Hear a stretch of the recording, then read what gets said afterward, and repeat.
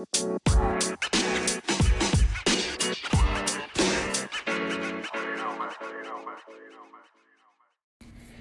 everybody, welcome back to Casa Walsh, a 90210 podcast. My name is Sam, and on today's episode, we'll be going over Season 1, Episode 19, April is the Cruelest Month, and it premiered on April 11th, 1991.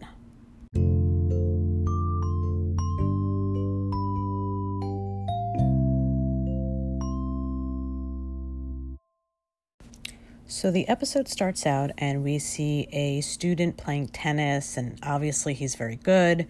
Brandon is watching him, kind of taking notes a little bit, and then afterwards he goes up to him and says that he's really good and finds it funny that he's using a wooden racket, which the student says he prefers. And I actually thought it was funny. I love tennis, and I was just like, oh wow, so still using a wooden racket in 91 because nobody uses those anymore.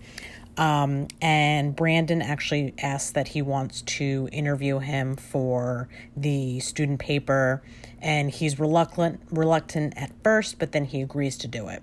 So then afterwards, Brandon goes to Andrea and he says, who would you want to, see the most for the senior spotlight for the school paper? And she said, obviously Roger Azarian. And then Brandon's like, well, I got him. So that was who he saw playing tennis. Also, I'll get back to that later in the tidbits part, but clearly this is Matthew Perry from Friends, so very young Matthew Perry. Anyways, so Brandon then asks Steve if he knows anything about him, and all he says really is that his dad owns half of Orange County, so we know that Roger is very wealthy and his dad obviously has a lot of money. So then Brenda gets her SAT scores. So a few episodes back, she wasn't able to take the SATs. So she took them, got her scores back, and she's really excited. She got an 1190. Back when I was in school, it was at a 1600. I think it went to 2400 at some point because there was an essay portion. So if it's at a 2400, obviously that changes, what her score is. But 1190 is a good score, and it might have gone back to at a 1600. But anyways, she got an 1190, and then Kelly says that that's great. And Donna seems to not really want to talk about it, so she's being a little weird about the SATs. But they said that when they get home, they'll tell Brenda what they got on their scores. Then we are at Roger's house, and Brandon's over there because he's getting ready to do his piece about him for the paper. And he's walking around his house, and you see that Roger has this huge house, and he's got a gun hanging on the wall. And Roger told Brandon that he learned how to shoot a gun when he was just 6. And then Roger's father comes home, and you kind of see that they have a weird relationship. It's not, they're not close. They're not like Brandon and Jim, anything like that. And then Roger mentions to Brandon that he wrote a screenplay because his dad mentioned something that he could do something with the screenplay for him. So then Brandon takes the screenplay home with him, and then when he goes home, he goes to look at his SAT scores, and Brenda is dying to see what he got because they have this twin rivalry, and the parents are kind of making jokes about who did better. And then he kind of laughs when he looks at it, and she says, "What did you get?" And he says 1190 beat that. So then the whole family thinks it's funny because they ended up getting the same exact score. So Brenda sees that Brandon has a screenplay with him, and he tells her that it's one that Roger wrote. She wants the two of them to read the screenplay, and just as they start, Kelly calls to tell Brenda what she got on her SATs. She's really happy. She got a 1050, and they talk about how Donna's acting a little weird. She's kind of being a little standoffish, doesn't want to talk about school or anything, and then Brenda tells Kelly that they're reading the screenplay that Roger Azarian wrote, and Kelly says that they actually dated a few years ago, but she wasn't wealthy enough for him, which is interesting because obviously Kelly's very wealthy. which is weird because also we don't really know what her dad does. Like, her mom was a former model, but her dad, we don't really know much about him or what he does, so where her money comes from, because her house is huge. But anyways, so they get back to the screenplay, and they realize that it's like a little weird because the main character is going to kill his father. So then Brandon has this weird look on his face about it. And then the next day he's talking to Andrea, and he feels like he's nervous that the screenplay is autobiographical. Like, does Roger want to kill his father or anything like that? Then we see Kelly and Brenda, and they're talking about Donna again and how she's being a little weird about the SATs.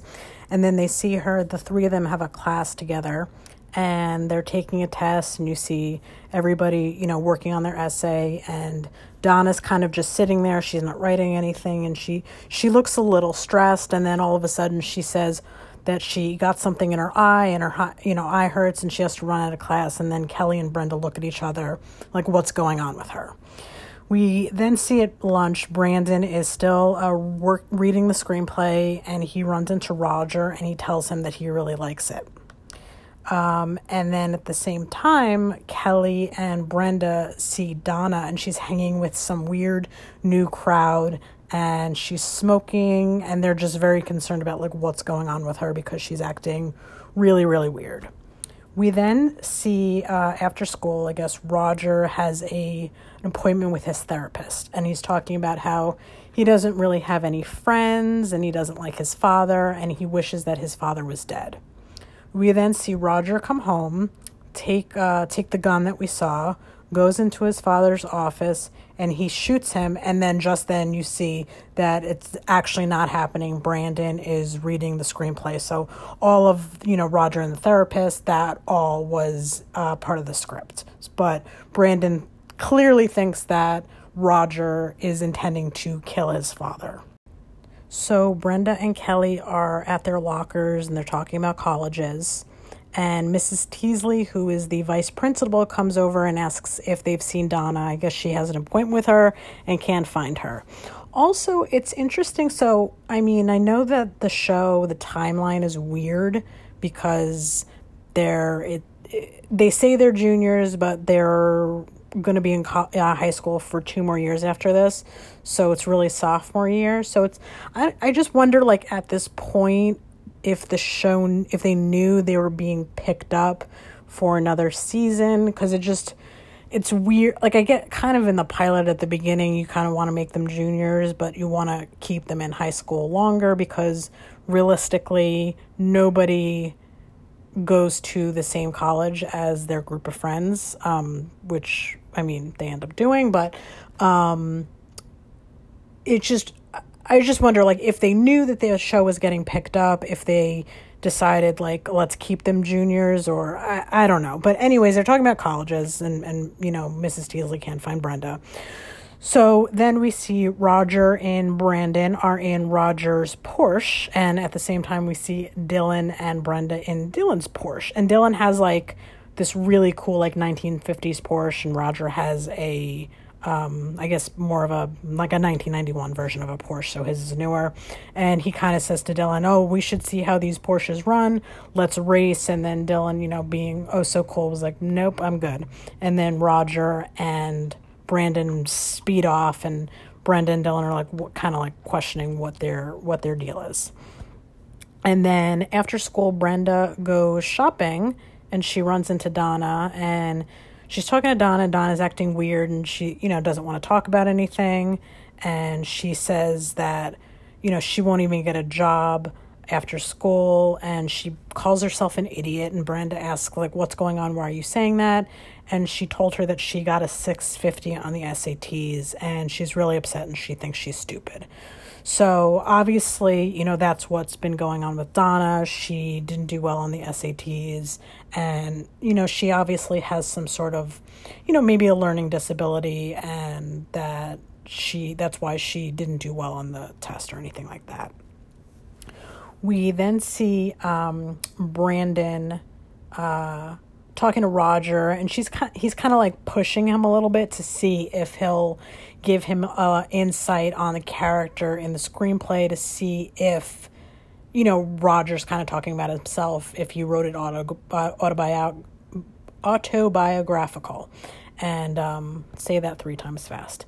And Brandon then walks out because we see Roger and his father arguing because Roger did not get into Stanford, and I guess that was like his legacy school, and he didn't want his father's help. He wanted to get in on his own, and his father was like, well, you could only get in with me. So they're arguing about it. And then Brandon is leaving, and since Roger has like a Porsche convertible, he saw that he had a gun in the car. So then that night, bringing back an oldie but a goodie, Brandon calls Andrea at the teen rap line. And I guess Brenda doesn't work there anymore. Maybe after that incident with that girl that was getting date raped, or not date raped, like basically raped after those football games, she didn't want to do it anymore. But Andrea still works there apparently. And so Brandon calls her to kind of get advice from her on what to do. And she says she doesn't really know what to tell him because, she never really dealt with anything like that serious. And she suggests he talk to Jim about it, and then Jim says that he should go to Roger directly and basically ask him what's going on. So then the next day at school, Brenda is talking to Mrs. Teasley in her office, and she's telling her about Donna. And she says that she has a meeting with Donna herself. And then when Mrs. Teasley talks to Donna, she kind of freaks out when she's taking tests. That's the issue. She gets nervous, and Mrs. Teasley tells her that she might actually have a learning disability, specifically with time limits. She might need more time to take tests. And Donna's upset at first, but you kind of see her like understand it a little bit more, that maybe that's, the issue, and that she could do better on the tests if she had unlimited time, which is a thing a lot of people do need extra time when they take tests. So they talk about that. Brandon is looking everywhere for Roger. He's not on the tennis court. He's nowhere at school. And Brandon's kind of freaking out that he might do something to hurt his father. So he goes back to Roger's house and he finds him. And it seems like Roger's drunk and he has the gun in his hand. Brandon tells him that killing his father is not the answer. And then Roger tells him that it's only a movie, the screenplay. It's not real. He's not going to kill his father. But then he turns the gun on himself, and Brandon kind of convinces him not to. He talks him down. He tells him that he's his friend and that, he shouldn't do that. So Brandon stops Roger from doing anything to himself. Then, we see Roger is getting help in I guess he's in like a mental kind of hospital. And you could see that his father's a little upset. Brandon goes to visit him, and Roger and Brandon are kind of just acting as friends. They were supposed to go to a Dodgers game together, and Brandon gave the tickets to Dylan and Steve. And at the hospital, Roger and Brandon listened to the game together on the radio. And then the episode ends with Donna talking to Kelly and Brenda, and she tells them that she's able to take the SATs again, and she's able to get unlimited time when she takes them.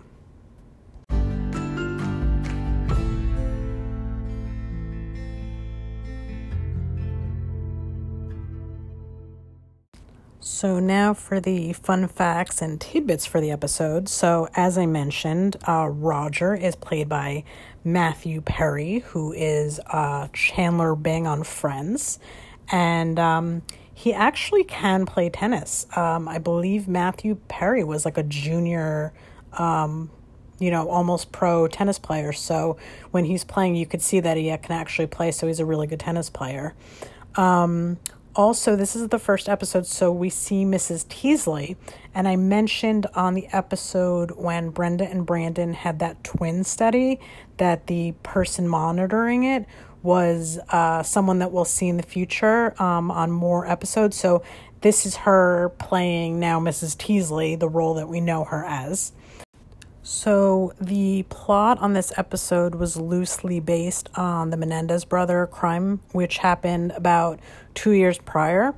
And if you don't know who the Menendez brothers are, they were these two rich kids from Beverly Hills that were put in jail accused of killing their father and their mother. And they went on this spending spree afterwards, so it raised a few flags, but they ended up going to jail for the murders, and they were saying they were being abused. It was kind of like one of these crazy, true crime stories.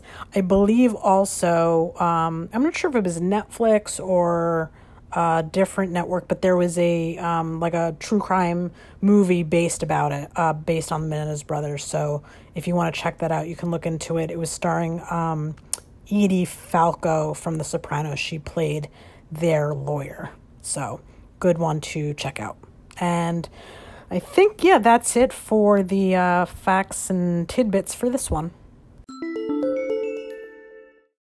So that's it for this episode of Casa Walsh, a 90210 podcast.